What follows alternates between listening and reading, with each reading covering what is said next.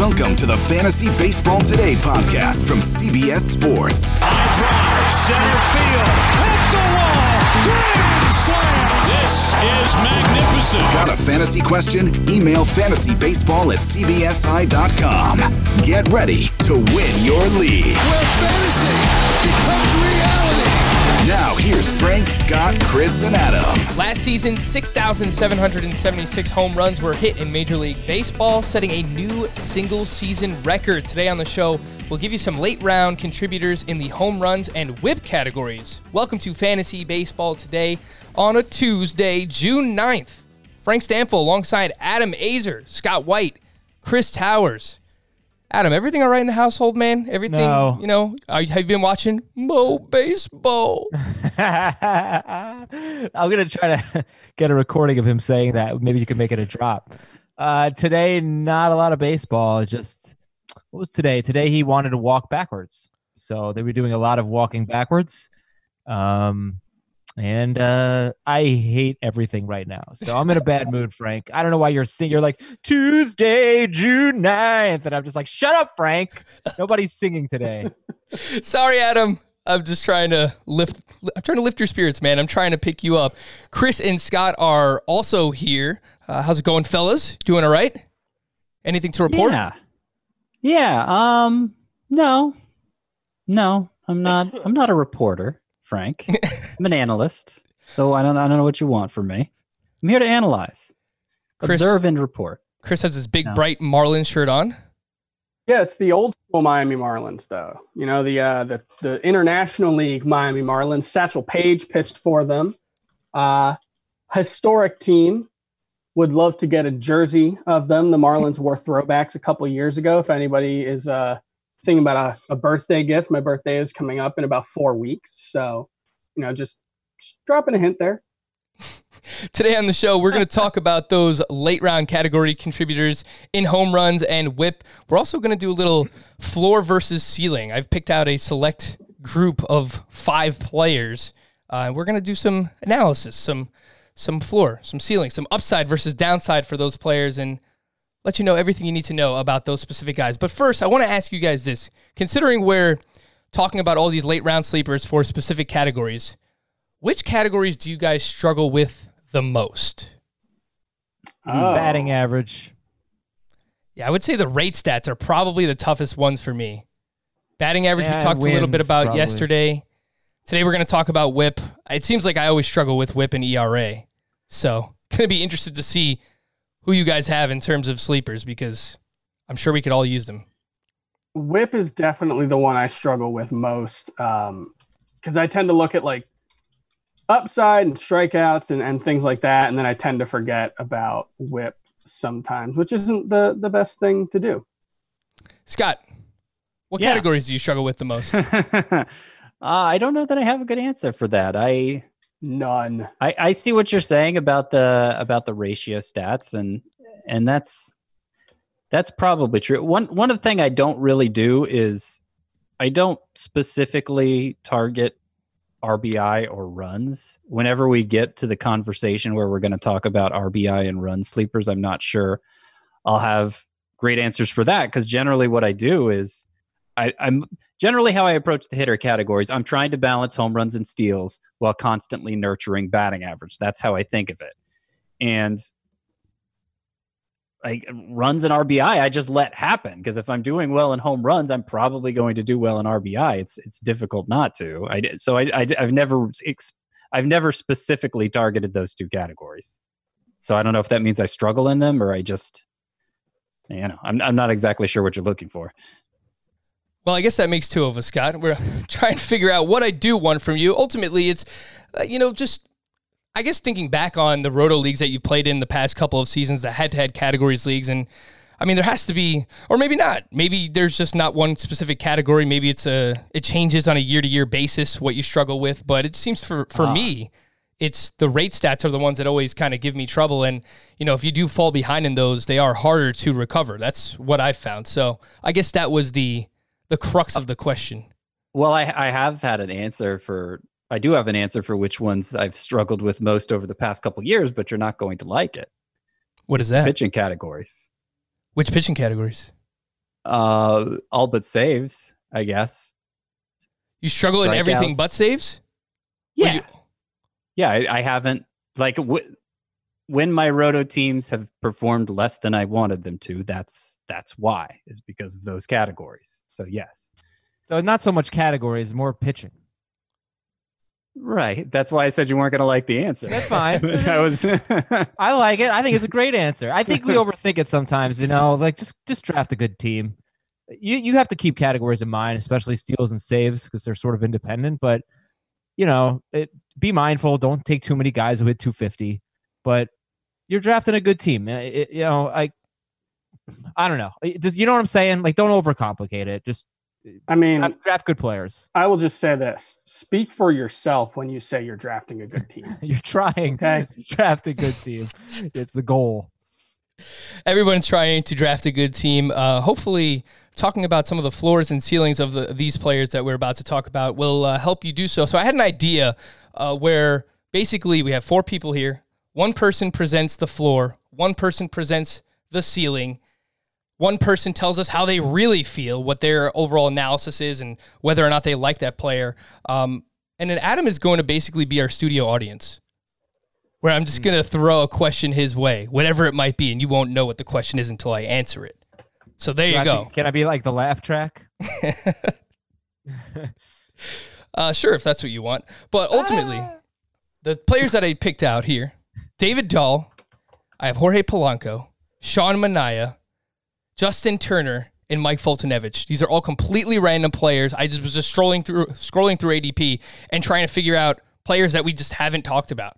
And honestly, we have talked about a lot of players. So it was harder to find players that we haven't talked about than ones that we actually have.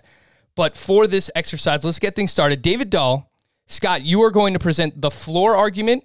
Chris is going to present the ceiling and a realistic floor, a realistic ceiling. And then I'll tell you whether or not I like David Dahl and just overall my analysis of this player. Let's try and keep it to a minute. All right. You can go less than a minute, but you can't go more than a minute. Looking at each you, Chris. Individual a minute or a minute for the whole thing? Individual a minute. Oh, I don't need that much time. Okay, so Scott, you're up.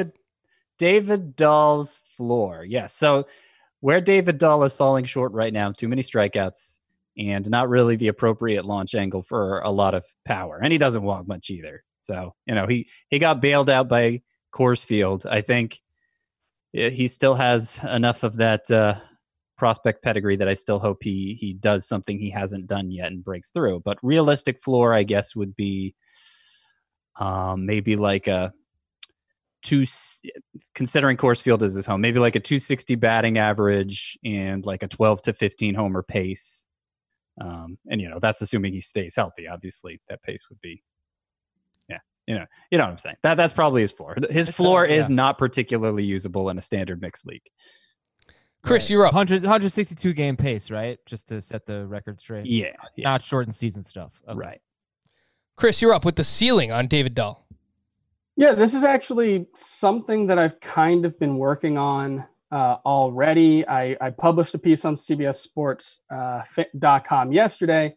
And basically what I did was I'm looking at like 50 game stretches and trying to look at like what the range of outcomes could possibly be based on, the best 50 game stretches, the worst 50 game stretches, and then kind of the average 50 game stretches for each player. And I'm trying to stall so I can finish David Dahl's because I'm looking at, so last season, his best 50 game stretch in terms of home runs was 11. So, you put that out to 162 game pace, you could easily see him hitting 35 home runs if he stays healthy. The problem is he needs to get that strikeout rate down into that like league average or a little worse pace. And he did have some 50 game stretches where he struck out right around 22.4% of the time. If he gets down to there, he hits 11 home runs. He has, his typical BABIP. I could see a scenario where David Dahl hits between 300 and 310 with 35 home runs. That's the thing about Coors Field that, we often talk about, and it's worth remembering with a guy like David Dahl and with the likes of Ryan McMahon and Garrett Hampson and all these guys who haven't really done it yet, is if they can just prove to be adequate Like if you're an average hitter, you're probably going to have like an 890 OPS at Coors Field. That's just kind of how this thing works. So I think, the upside for David Dahl is you're talking about a third round, second round player, maybe something like Austin Meadows last season. Chris, would you like to know how long you talked for? Yes. 2 minutes, right? 1 minute and 45 seconds. Well, I wanted to introduce and discuss the larger concept because this is actually something I'm going to be doing a lot of analysis about over the next couple of days and couple of weeks, is trying to show these ranges that could happen in a shortened season because there's so much more variance at play. Next time you will be cut off by yourself saying Deadpool hitter. So just a heads up, Chris. All right, for me, when it comes to David Dahl, I think it all comes down to health for him. He hasn't played more than 100 games in a single season yet. Looked like he was somewhat breaking out last year. I would agree, has to continue to cut down on the strikeouts, but he averaged 3.1 fantasy points per game, which was the same amount as Nick Castellanos, someone who is being drafted much higher than David Dahl. I understand why, because he's moved over to Cincinnati, but was on pace for 24 homers, 108 runs scored last year, a 302 batting average. He was great against lefties, but of course did have the Coors Field effect. He had an OPS of 1,000 at Coors Field. His OPS on the road was 751. Adam, our studio audience, I will ask you this. Do we not bake Coors Field into the equation enough for head-to-head points league players?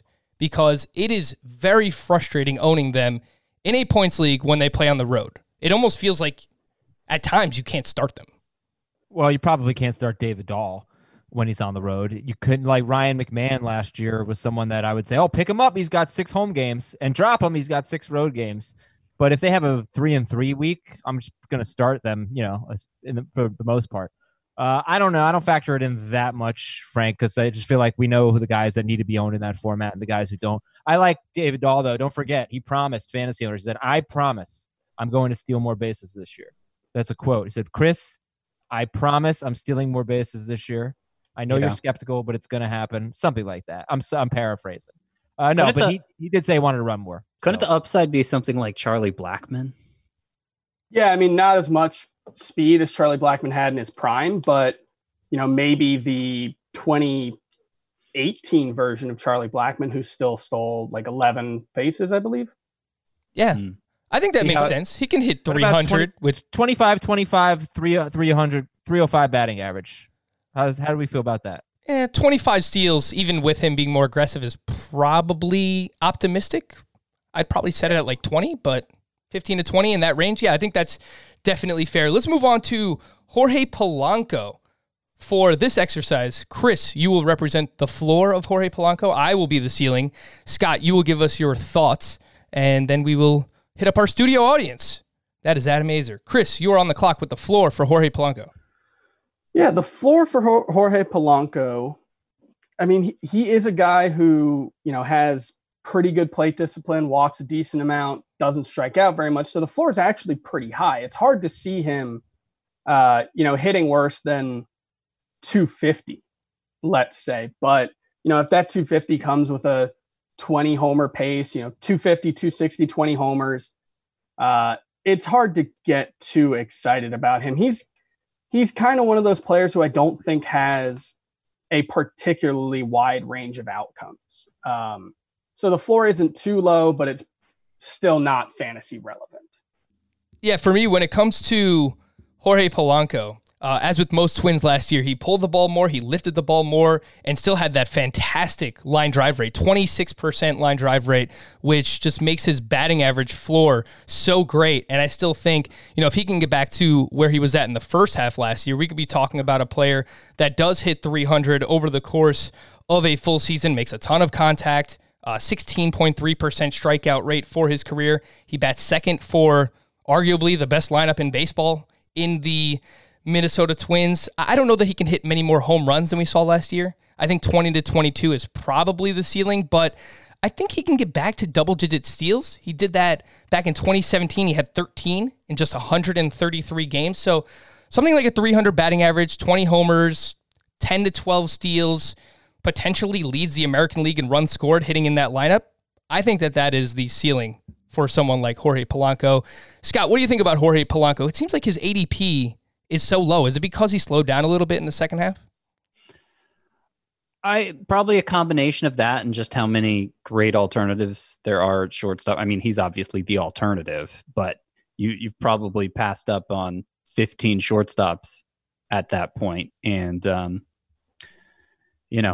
there's not a lot of urgency to take a shortstop by the time you get to the Jorge Polanco range of the rankings. But I think it does make him undervalued because for most of last season, I had him in a few leagues. I considered him a must-start player with no need to upgrade, really. I've been treating Corey Seager kind of as my fallback option at shortstop, but there's kind of a double fallback there because I think if I end up with Jorge Polanco and as my starter, probably several rounds later than Seager goes off the board, it's not such a terrible situation. There is a really high floor there, low strikeout rate, incredible line drive rate, and that's been consistent for him. And if he elevates the ball like he did last year, he'll probably be a decent home run hitter. I look at last year's stats and more or less buy it. So if you like getting that from your shortstop, then you'll like Jorge Polanco. Adam, last year, Jorge Polanco and Gleyber Torres each averaged 3.3 fantasy points per game. Would you rather draft Gleyber Torres in the 3rd round or Jorge Polanco in the 13th? His ADP right now is 148.8. I would say in a points league, Polanco. In a roto league, Torres, because Polanco has a very good points league profile. He hit 40 doubles and 7 triples. We've talked enough about the plate discipline here, and he's going to get a lot of plate appearances and score a lot of runs. So I think he could be really good. I'm much more interested in him in points leagues. He was the number 7 shortstop in points leagues last year, number 10 in roto. So that would be my answer. I think Torres just has worlds more upside than Polanco. But yeah, 10 rounds later in a points league, I'll take Polanco. Sean Manaea. I will be representing the floor. Scott, which I believe I wrote on the rundown, Scoot. You're now Scoot. You will be representing the ceiling. That was like a nickname of mine in like 4th grade. Scoot. Kids who called me that. Are we bringing up some bad memories? Is this gonna be okay? No, these were friends. These were not tormentors.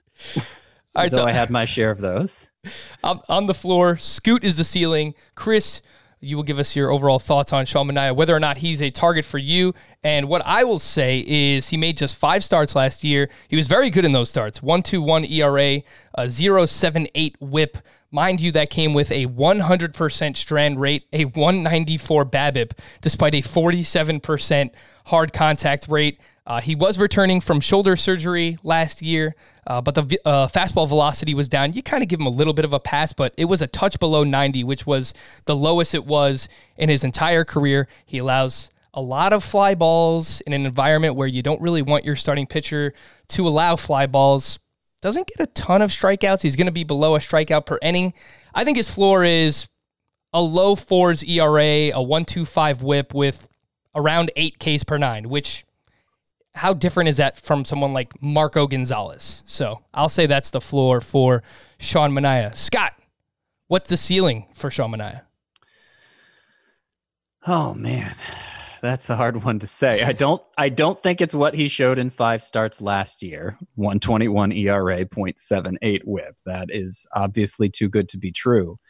But it was curious watching his recovery last year because he was doing dominant things that we had never seen before from Sean Manaea, even on his minor league rehab assignment. And it got you thinking, what's going on with this guy? He altered his pitch selection to get more swings and misses, but he doesn't throw particularly hard.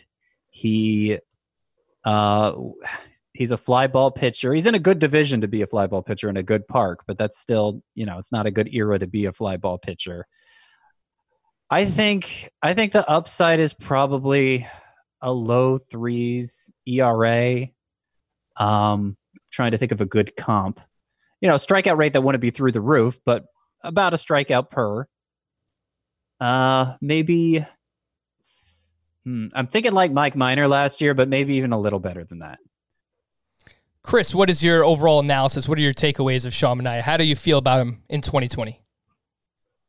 It's really hard to get a sense for it because he was such a different pitcher, like Scott said, than he ever had been. Those 25 innings, or 29 and 2/3 innings, the 5 starts. It wasn't just that. He made 8 starts, 36 and a third innings in the minors. He had a 32% strikeout rate between the majors and minors last season. That's elite. And if that's real, he adjusted the grip on his slider. He started throwing it more out of the zone to try to get swings and misses. That was a big part of it. And then he talked about throwing the slider harder this spring. I think there are reasons to like Sean Manaea. I think he's always been a decent pitcher. And if he does get a few more strikeouts, I think a mid-3 ERA isn't an unfair expectation. He's certainly a nice mid-round target in fantasy drafts this year. Adam, is Sean Manaea a target for you? I personally never wind up with him because his ADP is right around guys like Matthew Boyd. He's going, about 7 picks behind Matthew Boyd. He's going ahead of Kenta Maeda. He's going ahead of Joe Musgrove. Do you target Sean Manaea? Wow. No, I do not target Sean Manaea. Well, watch that Joe Musgrove. I'm just saying, I can't believe that they would take him over Joe Musgrove. No, I like those names better than Manaea. One thing I want to say about the strikeouts, he made 5 starts. 4 of them were against teams that were among the top 4 in strikeouts. So he just faced a bunch of teams that strike out all the time. Now, 3 of those starts were against Texas and Seattle. Maybe there'll be a high strikeout team again. He's going to face Texas and Seattle a lot. If you remove his start against Detroit led baseball in strikeouts. You remove his 10 strikeout performance against Detroit. Manaea had 20 Ks in 22 and 2/3, I think. So I don't buy him as a strikeout per inning guy. No, I don't really. High 3 ERA and a 8 strikeout per 9. You got to do things you got to get a lot of wins, I think, to really contribute to be a difference maker in fantasy. That might happen in Oakland. I mean, they have good run support, so we'll see ultimately. But, yeah, I'm with you. I'm not really buying the strikeout performance that we saw from Sean Manaea last season. Justin Turner, a.k.a. Tormund, Giants Bane. Scott, you will be representing the floor. Chris, you're the ceiling for Justin Turner. And then I'll just give my thoughts on Justin Turner. Scott, what do you think? The floor. In terms of actual performance, the floor is really high. He doesn't strike out much. He has a very steady track record of elite ratios, high batting average especially. But he's delivered the kind of power numbers you want from a corner infielder too. What provides the floor is really just him being a 35-year-old. He missed a lot of time with small injuries last year, and the Dodgers, of course, are overloaded with talent. So he's to that stage of his career where they might just rest him periodically anyway. And third base being, in my mind, the deepest position in fantasy, maybe the deepest position I've ever seen in fantasy, third base this year. It just makes him a total afterthought in fantasy. So, I mean, especially in points leagues, you can't really count on Justin Turner being your starting third baseman this year because of how inconsistently I think he could end up playing. Is that true, Chris? Can you really not depend on Justin Turner? What is the ceiling for Turner? Well, I think the ceiling is incredibly high. I think when Justin Turner is healthy and things are going right, he's one of the best hitters in baseball. He's in a bit of a decline over the last couple of seasons. He did see the strikeout rate go up last year, but it was still well below average. And so, you're looking at someone who doesn't have an optimal power profile, but could hit 30 to 35 homers in a best case scenario season. So let's say 35 homers, could hit 320. I mean, he could win a batting title. The problem is he's not going to play a full complement of games. And so you're always going to have to find someone to pick up some of the slack, especially in those daily lineup leagues. It's a lot easier to trust him there than it is the weekly lineup leagues where you're just not sure how many games you're going to get from him in any given week. But, the upside is incredibly high. Do you feel like Chris and I just said the exact same thing, but using different words? Well, I like the thing about Justin Turner, I think that we both hit on is there's not really any question about how good he is. Yeah. The question is, he's old and he can't stay healthy or hasn't been able to stay healthy in the past. And they've been willing because they have the flexibility to take him out of the lineup. And so Sure. on a per game basis, I think he could be a top 10 hitter in fantasy. He's just not going to, he's going to play 80% as many games as most players, even in a good scenario. Well, skip me this go around, and Adam, you'll step in as the analyst for Justin Turner. He averaged 3.1 fantasy points per game last year, which was just a hair, pun intended, below Eugenio Suarez, Matt Chapman, and Mike Moustakas. Those guys all go considerably higher than him. Yes. Is there do you have a question, or would you just like me to pick it up from there? Would you mind him as your, probably not a starting third baseman in a points league, but a utility in a points league, your corner infielder in a roto league? I think I'd be fine with him as a starting third baseman, to be quite honest with you, especially if all he has to do is play 50 games. I feel like he could do that without getting hurt. Maybe. Everybody's going to have different approaches to injury-prone players in shortened seasons, but maybe he can play 100 games without getting hurt. I don't know. I do think that we don't know. Chris mentioned it, like there's decline. The plate discipline wasn't as good last year, so you got to be a little bit wary of that. But I know we're going to talk about home run sleepers, and what I looked up on Fangraphs was high hard contact rate plus high fly ball rate. And Justin Turner, among qualified hitters, is like among the best. You're talking about guys who do both of those that you may not think of as like, oh, he's a home run hitter. Justin Turner really popped on that list last year. He had like a 50% hard contact rate and a really high fly ball rate as well. And if you could put that together, that could be, I think Chris said 35. I don't remember if anybody said a number, but yeah, he could be a mid-30s home run hitter. Yeah, he hit 27 in 135 games last year, 50% hard contact. It's just, he is going to miss games, or he's going to be rested at times. He hasn't played more than 135 games each of the past 3 seasons. He seemingly always misses time. So you got to bake that in. He's older at this point, but when he's on the field, still expected to bat in the middle of one of the best lineups, probably the best lineup in the National League right now. All right, the last one we're going to do for today, Mike Foltynewicz. Chris, you will talk about the floor. I will get the ceiling. And Scott, we've got to get your thoughts on your boy, Atlanta Brave. Folty. Chris, you're up. The floor. The first half of 2019. The ceiling is the second half of 2019 or most of 2018. Oh, so I could just leave. You don't even need me for this. Well, not to be unnecessarily flippant, but that really kind of is the case. We've seen that really wide range of outcomes from him. And the question is, he took a big step forward in 2018. A lot of it was related to his slider. He doesn't have great control, even at the best of times. Actually, I think it's more, he's a prime example of a guy who has maybe okay control, but doesn't have great command. And so he tends to get hit hard. He's not as good of a strikeout hitter as you want, pitcher as you want him to be. He doesn't get as many swinging strikes as you want him to be.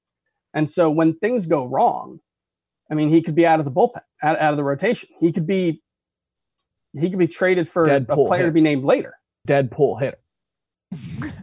I got there. Give him a break, Frank. He did the floor and the ceiling. You got to give him 2 minutes. That's true. I should have just let him go for the whole 2 minutes. What I will say is I don't think that the ceiling is what we saw once he returned last year from the minors. He did have a 2.65 ERA and a 1.08 WHIP in his final 10 starts, but I don't think that is a realistic ceiling. I think a low 3s ERA, maybe low 3s to mid 3s ERA, does walk a decent amount of people, a walks per 9 over 3 for his career. Has to get back to the slider that we saw in 2018. You mentioned it, Chris. I mean, the slider was the best it ever was that season. So he's got to get that pitch back. But I think last year, a lot of it was he was coming back from injury. So he got off to the slow start, got sent down, figured it out in the minors, came back up. But I think a low to mid 3s ERA. How you gonna take the ceiling, make it low to mid 3s when he went 183 innings with a 2.85 ERA in 2018? That's just not realistic, though. What? And then he backed it up after he came back from the minors. And yeah, he had a bone spur in his elbow in spring training. And then and then he didn't, he had a delayed start to the season. I'm just saying, you can't say the ceiling is is 0.2 runs higher than what his ERA was for 183 innings. But look at every other year in his career. I don't think it makes a lot of sense to say he backed it up when there were 4 months of trash between the 2018 and what he did the last 11 starts. The ceiling is 2018. He was the number 15 starting pitcher in Roto. But he outperformed expectations. Even, his peripherals, I think, we all had him as a bust going into last year. I mean, not everybody who was fantasy analysts, but I think everybody on the show did. And frankly, Frank touched on the narrative aspect that the numbers support. I mean, he had an elbow injury last spring and didn't really miss a lot of time with it, but wasn't throwing his slider, which is apparently his everything. He wasn't throwing it with the same conviction. And so he was getting shellacked, and he got sent to the minors and supposedly rediscovered it, came back and pitched really well. So, I mean, maybe it's as simple as that. But when you look at that 2018 season that Adam is proposing as the ceiling, for having 202 strikeouts and 180 something innings, he had a really low swinging strike rate. He had really good home run luck that year that seemed to normalize last year. I mean, it's not like he's a ground ball pitcher. Like, he definitely seemed to overachieve that year. His xFIP was 377 for having a sub-3 ERA. I mean, that's a big difference. I think high threes ERA with about a strikeout per inning is a reasonable ceiling for Foltynewicz. And take that, Adam. Like, I have enough high threes. High threes, yeah, because he's going to give up a lot of home runs, I think. All right, so this guy, there was 183 innings with a 2.85 ERA and credits it to his slider. Yeah. Then he pitches after bone spurs in his elbow, gets crushed because, as Scott said, didn't have conviction in the slider, goes to the minors, comes back, gets the slider back, and has a 2.65 ERA, and now his ceiling is a high threes ERA. Come on, Scott. All right. Mid threes ERA. That's the ceiling. There you go. I'll compromise. Yeah. Do you actually like him, Adam, or are you just playing devil's advocate? No, I do. I do like him. I don't know where he's going, but I mean, I'd take him over Sean Manaea. Yeah, my thing is, like, even in that stretch, his strikeout rate was pretty low, right? It was lower. Yeah. When he came back, yeah. 55 strikeouts and 57 2/3. The narrative says he fixed the slider, but the whiff rate on the slider, while better than early in the season, it wasn't where it was in 2018. Yeah. So there's that too. Yeah, I kind of think you're looking at a best case scenario where he's like a 24% strikeout rate realistically. I just don't think, what he did in 2018, if you look at the rolling game logs, it was basically a really good stretch towards the middle in terms of strikeouts, and then it just fell dramatically back down to his career norms after that. So I don't like, hot take. He's for one reason or another, he's not in the Braves rotation next April. Sheesh. Adam, value for days for you, my man, because Foltynewicz, his ADP is 186.6. Sean Manaea is 164. So you can get him almost 2 rounds later. Continue to gobble him up. Right after Luke Weaver, who I also see. Wait, who? That's not how you say his name. Oh, Luke Weaver. All right, now I'm singing. Everybody's having a great Tuesday. Thanks, Frank. On a Tuesday. Got you excited there. All right, we're going to take a quick break. When we come back, we are going to take a look at some sleepers in the home runs and the whip categories. We'll be right back. Live Nation presents Concert Week. From now through May 14th, get $25 tickets to over 5,000 summer shows. That's up to 75% off a summer full of your favorite artists like 21 Savage, Alanis Morissette, Cage the Elephant, Janet Jackson, Meghan Trainor, Peso Pluma, Sean Paul, Sum 41, and many more for way less. Grab your tickets now through May 14th to see all of the artists you love all summer long for just $25 each. Visit livenation.com/Concert Week to buy now. That's livenation.com/Concert Week to buy now. Worn by players like Michael Harris to meet the demand of elite ball players, the New Balance Fuel Cell 4040 V7 is a versatile option. The 4040 V7 is built for the athlete who needs responsiveness and ability to cut and run at their full speed. The model features a fuel cell foam underfoot and a synthetic and mesh upper to provide breathability, comfort, and a snug fit as you round the bases. The fuel cell midsole features nitrogen-infused foam specifically designed to propel athletes forward. Learn more about the 4040 at newbalance.com. All right, we're back here on Fantasy Baseball today, taking a look at some sleepers, some late-round contributors in the home runs and whip categories. So I mentioned this at the top, 6,776 home runs were hit last season. That was the most all-time, shattering the record set back in 2018. 58 players had... 2017. Back in 2017? You said 2018, but it was 2017. 2017, excuse me. Yeah. 58 players had 30 or more home runs last season. 129 had 20 or more home runs. To put that in perspective, back in 2017, 41 had 30 or more home runs. 117 had 20 or more home runs, which ultimately just means, Chris, and I know you've looked into the category targets, you need more home runs to compete now than ever. You can't just say, oh, well, I'm going to wait and I'm going to get all my home runs later. I mean, that just means you need more of those home runs to ultimately compete.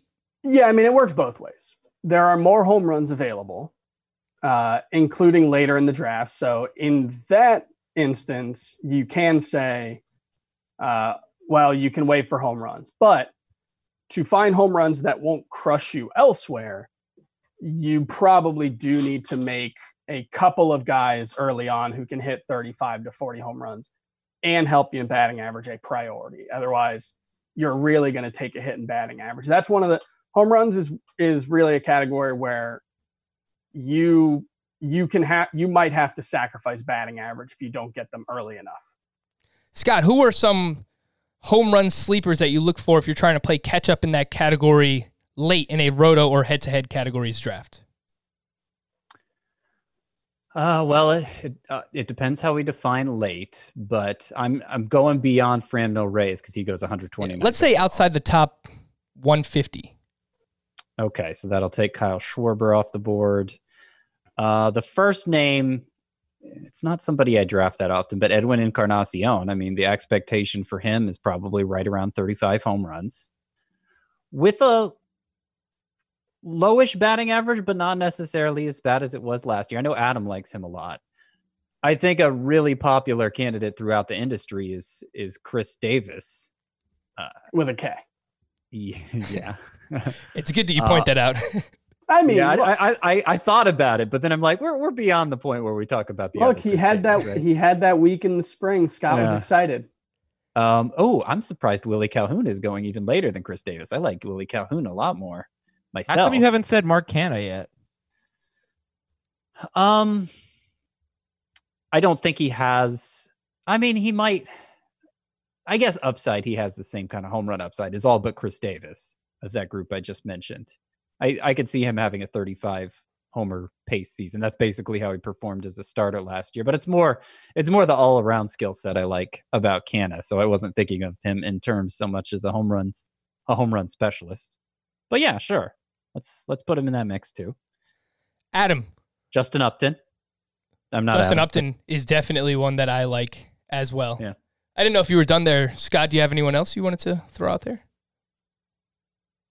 I think I hit the big names, and there are concerns about all of them. I will point out the two I'm enthusiastic about are Willie Calhoun and Mark Canha. I actually think they have the least concerns, and I say that knowing Canha is a 31-year-old who just broke out last year. Adam, when it comes to home runs, you're trying to play some catch up in a roto league. Who are you looking for? Some late round contributors that can help you in that category. Yeah, Encarnacion is the first one. And you just have to make sure you have enough batting average because he's going to kill you there. Luke Voit, sorry to steal this from Chris, but Luke Voit is definitely going to be one as well. Yep. I don't really know. Like, I know you have CJ Cron listed. I'm not going for him. I guess I just haven't really gone this route with home runs. So it's basically just Yankees and former Yankees with Encarnacion and Voit. Those are the first two. Boo. Sure, there's someone that I'm missing here. I don't know. I'll chime in. But I don't target home runs late like this. Another, Go ahead, Scott. I don't know if I'm stepping on somebody's toes here, but another way of looking at this is like if you get to the late stages of the draft and you don't have a shortstop yet, most of the shortstops you could take at that point aren't really going to contribute much at home runs, but Paul DeJong might. So I don't know that I'd call DeJong a sleeper for home runs in the general sense, but just relative to what else you could find at that same position, I think he is. Yeah, I mean, Chris, for me, typically I avoid players like Pete Alonso and Aaron Judge and Giancarlo Stanton because I'm focused on specifically, guys that can contribute across the board early, but I want to secure my batting average and I want to get those scarce stolen bases early on. So I do typically target a lot of home run hitters late. Do you have any in mind for you? Yeah, I agree with a lot of the other ones. To follow up on Scott's point about Paul DeJong, Will Smith goes 159th overall. He's not necessarily, a late rounder for catcher, and a lot of people like him as a breakout candidate. But, if you are lagging in power, one way you can make up for it is by getting an edge at a place where, most people aren't going to get much production. Will Smith has the potential to do that at least. I'll also throw out Hunter Dozier, who, probably was on a 30-plus. That's a great call. Thank you. Yeah, he was on a 30-plus homer pace last season, and before the oblique injury, he had one of those situations where it's tough to know whether his late season slide was just him turning back into a pumpkin or whether it was the result of the injury. In his case, because it was an oblique injury and those are so tough to come back from, I think there's value in giving him the benefit of the doubt. In a way that most people aren't right now. I'll also say Luke Voigt. I'll say Justin Upton. And then there's a couple of guys who I don't necessarily count on for home runs right now, but have the potential to contribute if they make some changes to their game. And most specifically, I'm referring to Ryan McMahon and Eric Hosmer, who both have the raw power. They just have to elevate the ball in both cases a bit more. And then Christian Walker, we haven't mentioned him, but Christian Walker has borderline elite StatCast data, has tons of raw power. His approach isn't totally broken to the point where I think he could be a 35 homer guy in a full season. Yeah, I'll throw some boring names out there, guys that are on bad teams. Adam mentioned CJ Cron as someone he doesn't want, but in a Roto League, I don't think he's so bad. 55 home runs over his last 2 seasons. He was on a 32 home run pace last year, ranked very highly in StatCast numbers last year with the Minnesota Twins. Not a great ballpark to hit him with Detroit, but should have the opportunity to play every day. And then Renato Nunez, who is basically, I guess, in the opposite kind of situation there because he hits in a great ballpark. He has Camden. He puts the ball in the air. He hits a lot of fly balls. And it seems to be a recipe for home run success. He had 31 home runs last year with a 244 batting average. He also had like a 32 home run season in the minors with the Oakland A's. So don't sleep on Renato Nunez. I think he's going to play a lot for the Baltimore Orioles just because they don't really have a lot of players to play. I want to throw 3 deeper names. I'm going to throw some other names out there too, Scott. I've got one more too. Yeah. All right. Who gets to go first, Frank? Randall Grichuk. Oh, well, Yeah. All right, Adam. He sucks though. All he does is hit home runs, and that's the problem with these guys. Like I know how this works. Like 12-team leagues, these are waiver wire guys. I got some breakout players who go really late. Tyler O'Neill, who may have a full-time job for the Cardinals. 2 years ago, he had 26 home runs in 64 games at AAA. Austin Riley. If he has an everyday job for the Braves, I would not at all be surprised if he led that team in home runs. And that's a team with a first-round bat in Acuna and a second-round bat in Freeman. So Austin Riley's a big one for me. And then I'm surprised you guys haven't mentioned yet because you like them all. You all seem to like him a lot more than I do. Ian Happ. Oh, I have his player page pulled up. Scott White, Ian Happ. Yes, I take him. I try to take him when I can. Yes. Chris, did you have anyone else? Yeah, we haven't mentioned Aristides Aquino. He is someone who definitely benefits from the introduction of the DH and the lack of minor leagues this year. He might have an everyday job and obviously has huge power as he showed last season. Michael Chavis, he was someone we were really interested in for a little while last season. The strikeouts caught up to him. but he's played 124 games between the majors and AAA in his career, and he has 27 home runs. So that's close to a 35 homer pace. I was going to say Tyler O'Neill, like Scott said. And that's probably it. We could definitely find more. Nick Solak probably has 30 homer potential in a full season. Has to lift the ball more. Yeah. I think we're good. Chavis is interesting. It's just a matter of whether or not he's going to play every day. They re-signed Mitch Moreland. They have Jose Peraza on the roster. So you didn't know if he was going to technically play second base every day or if he was going to play some days at first base. But no, that's definitely an interesting name to pay attention to. He came up last year and was great until he wasn't. So, and hey, Eric Thames might play pretty regularly for the Nationals. He is the name that we probably have not mentioned even after he signed with the Nationals, I don't think. But if he plays every day against righties, we know he has tons of power. I've drafted him as a corner infielder in a 15-team Roto League somewhere. So, yeah, it's not out of the realm of possibility. The whip category, the league average whip in 2019 was 1.33, which is basically where it's been at for the past decade. It's, fluctuated a little bit up, a little bit down, but it's basically where it's been at overall. Last season, there were 5 qualified starting pitchers with a sub-1 whip, and there were 15 with a 1.10 whip or less. This is a little bit of a tougher task here, Scott. Do you have any starters in mind? Is this another one like yesterday I asked you for relievers who might help you in the ERA categories? I think a lot of those same relievers can probably help you with whip if you need help in season, but any starting pitchers come to mind that, let's say, outside the top 150, 175 ADP that you could see contributing in whip?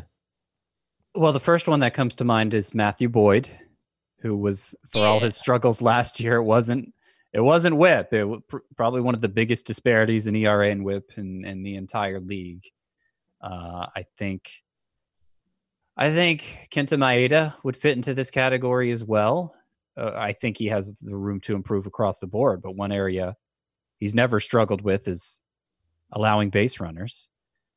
I think Sean Manaea, who we just talked about, he's shown great control for most of his career. So while he may struggle with the ERA, I don't think you have to worry about him having a high whip. It's basically pitchers who would be good if they didn't allow so many fly balls. That's probably the way to simplify how you approach this. I mean, Jose Urquidy could be another sleeper for whip for that same reason. That's a good one. Yeah. And one thing to keep in mind too is there are a lot of pitchers I could point out who are breakout candidates, just have a ton of upside. Josh James and Nate Pearson, Mitch Keller, guys like that. If they do break through, it would be in a way where I would expect the effect to be wholesale, impacting their numbers across the board. So you could think of them in terms of, maybe he's a whip specialist, or maybe he's an ERA specialist, a strikeout specialist, whatever. You could think of them that way. Obviously, they're not as proven as some of the names I just threw out there, but the upside may actually be greater. So, it just depends on what you're looking for at that stage of the draft. Are you looking for a secure option to help you in that one category? Or are you looking at a potential game changer who could help you in that category? I think with starting pitchers especially, it's hard to boil it down to just what category do they succeed in, because it's oftentimes all or nothing. I do want to. There's a couple of guys who fit into that breakout, but could also just be helpful in whip. You look at a guy like German Marquez, who had really high expectations last year, was a huge disappointment, finishing with a 4.76 ERA.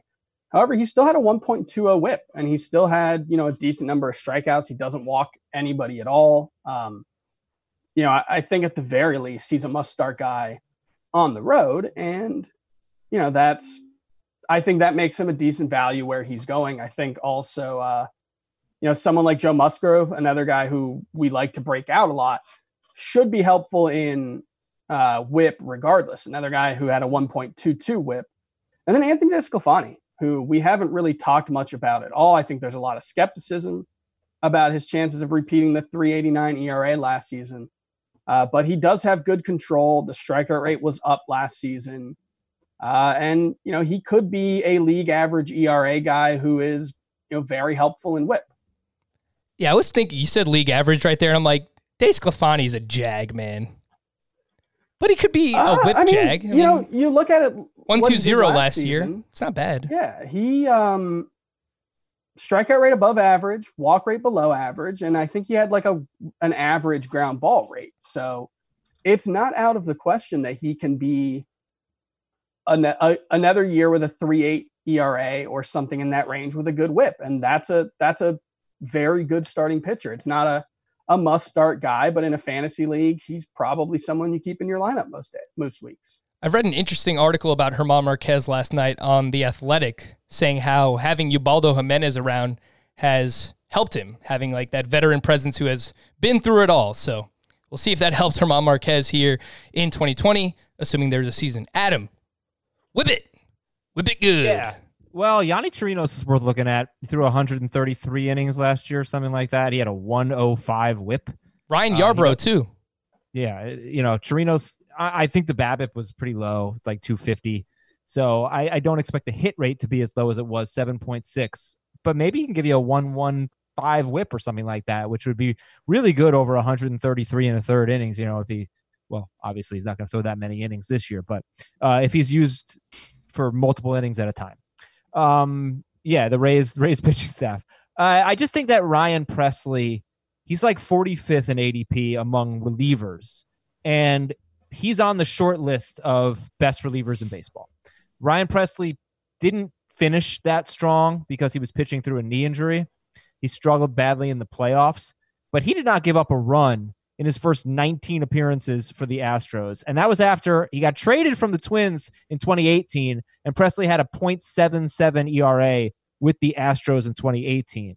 And then he starts 2019 without giving up a run in his first 19 appearances. And in the second half, he was pretty much lights out. In 13 outings, he had 11 scoreless outings, and he had 2 outings where he gave up 7 earned runs. But bottom line is that he's amazing.